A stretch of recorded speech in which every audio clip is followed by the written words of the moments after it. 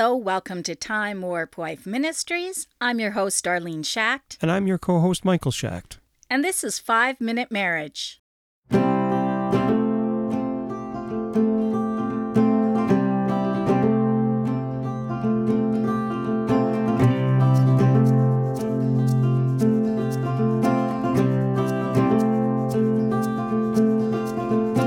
Today's Bible verse comes from Psalm chapter 51, verse 10. Create in me a clean heart, O God, and renew a right spirit within me. That reminds me of an old song that we sang.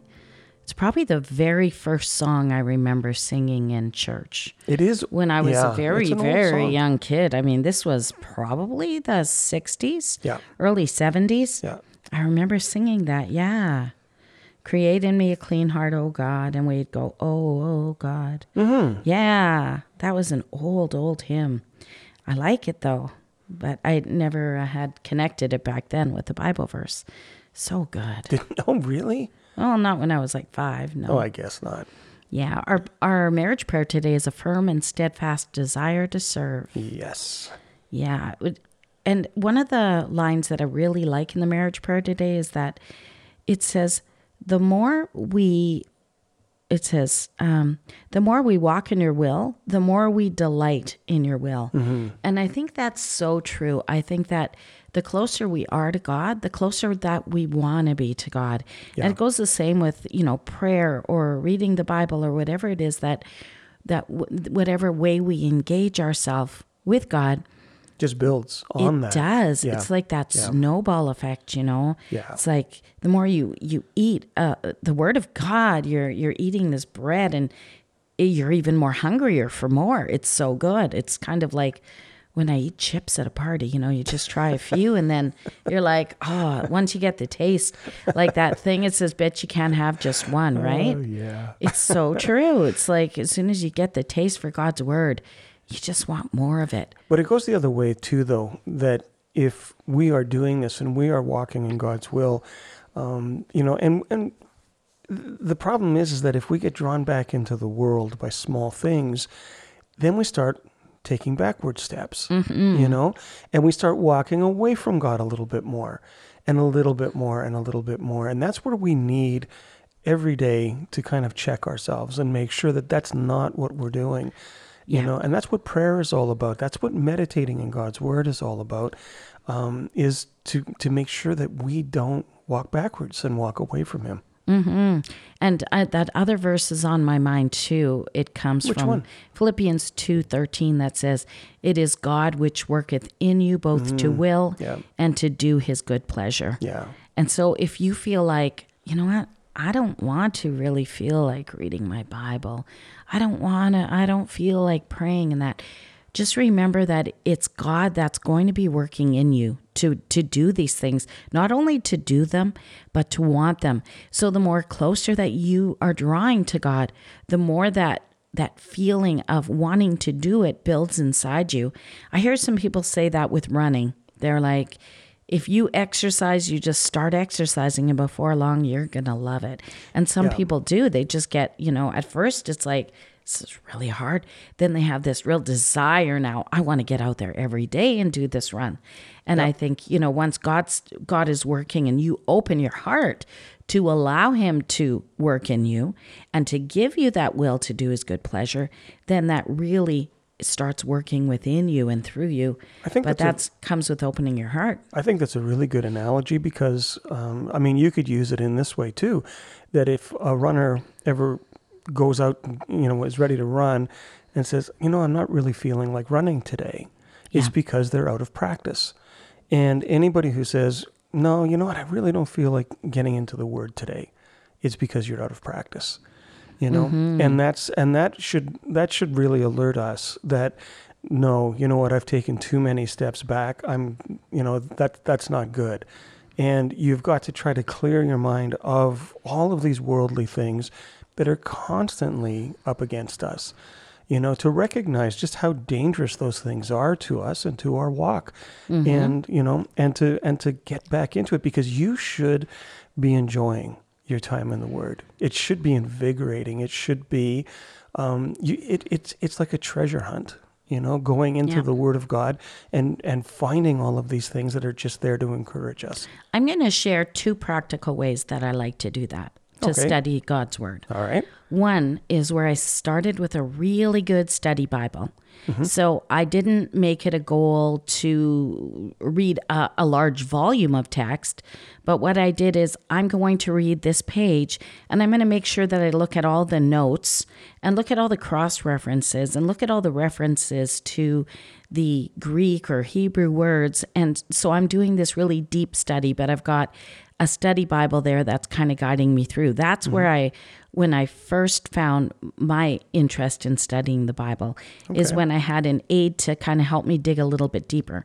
Well, I'm going to actually share 2 more. There's also Bible study guides on my website at timewarpwife.com.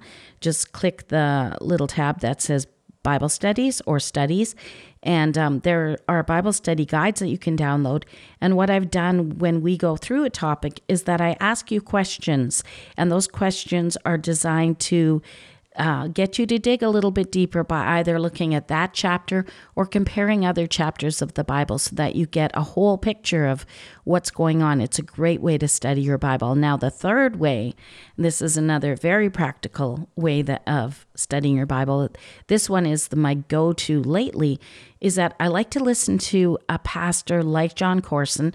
He is he's connected with Calvary Chapel, but I don't think he's with them he was for a long time. I'm not sure. I think he might be non-denominational right now, but and what he does is he preaches through the Bible. So I open up my Bible app, which is Bible Gateway, and I read the Bible along with him, and then, I'll pause and I'll listen to what he says. And when he tells me things, I check them, and I take notes in the Bible app, or you could just have a pen and write them down too. But listening to a pastor going through the Bible and being able to kind of like pause that and take notes and check on what he's saying is such a good way to study the Bible. I get a lot out of that. And I was just doing that again last night with, what was it? Matthew chapter 8, I think I was studying last night. Yes, that's right. Yeah. So Yeah, everybody has their own way of approaching it, I guess. It's not whatever. everybody. Some people are like, I don't know what to do,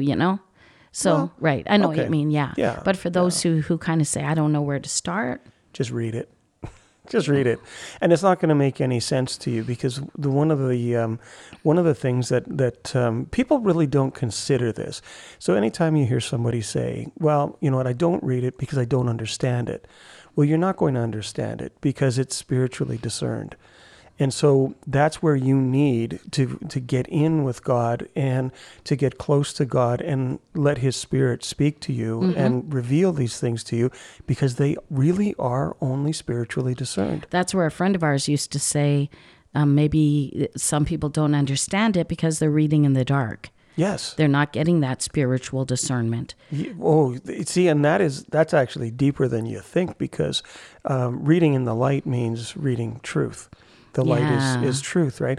And that's really what is hidden. And that's why I was saying, I was kind of saying that before about it being like a treasure hunt, right? It's exactly what it is. But with that said, I think there are a lot, and I'm talking about a lot of young Christians that don't understand or remember what they're reading. And sometimes it's not because you're reading in the dark. I want to say that, like our daughter, she has always struggled with reading and said, I could read like 2 pages. And then all of a sudden I'm sitting there going, I have no idea what I just read.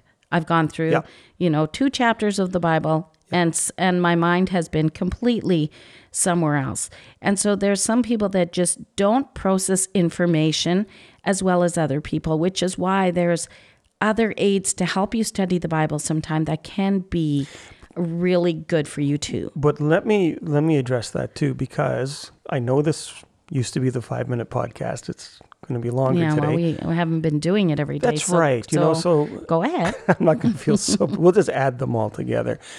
When I started reading the Bible, I could read a sentence and then I'd stop and I had no recollection at all of what I read. And I'd read it again. It's just, I could not read that way. And I was completely lost, and I forced myself to do it. And I retained so little, maybe 1% of anything that I read.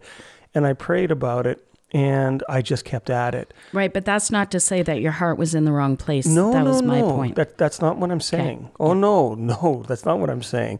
I'm saying stick with it. Just stick with it and pray about it, because it is God that teaches us, and He can teach you, and He can use whatever you see in there. It's something for you, for your faith to be built up on. So don't think you're getting nothing, because you're really not. You're getting something out of it. Just stay with it, and it becomes a lot easier as you start to understand, especially the figurative language that's in the scriptures. There's so much of it. And when you start to clue into what that means, it's really exciting. It's brings sometimes it to you a have to different get level. used to the version that you're reading. That's the other thing. Like for me, Yeah. I started with King James Version, and Yeah, that was yeah. like, King how long James ago is- now? 20 years ago, I would Yeah. read the King James Version for like a few hours a day when I was on bed rest. Well, what do you call that? Imposed. Self-imposed bed rest. Yeah. After 5 miscarriages, I'm like, Yes. you know what? I'm not doing nothing here. That's I'm just going to take it easy. I'm going to study the Bible all afternoon, and that's what I did. But I started with King James Version, and Yeah. it was hard. But I found it was kind of like pieces of a puzzle. Yeah. And when you have this, 5,000 piece jigsaw puzzle, and you start putting a few pieces together, that's when it really starts to make sense. Yeah, It might not make sense on day 1 or day 2, but as you start progressing with that, you start to see the picture coming together, and right. and it really is exciting to see that. It doesn't seem like that at the very beginning, but you have got to be stubbornly persistent. I love that. Yeah, you just have to be, and don't worry about it. God is going to honor that, and show you things that you never imagined would be in that book. Yeah, it's exciting. Yeah.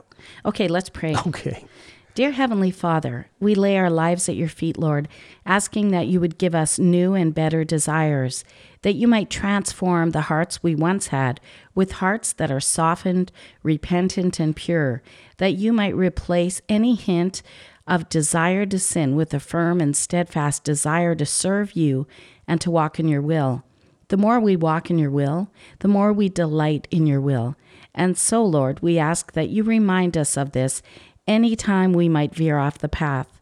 It's not easy some days to hold back our tempers or to exercise patience, but we know that practice and prayer go a long way in bringing our flesh into subjection. Teach us how to begin, Lord. Show us what needs to be done. In the name of Jesus we pray. Amen. Amen.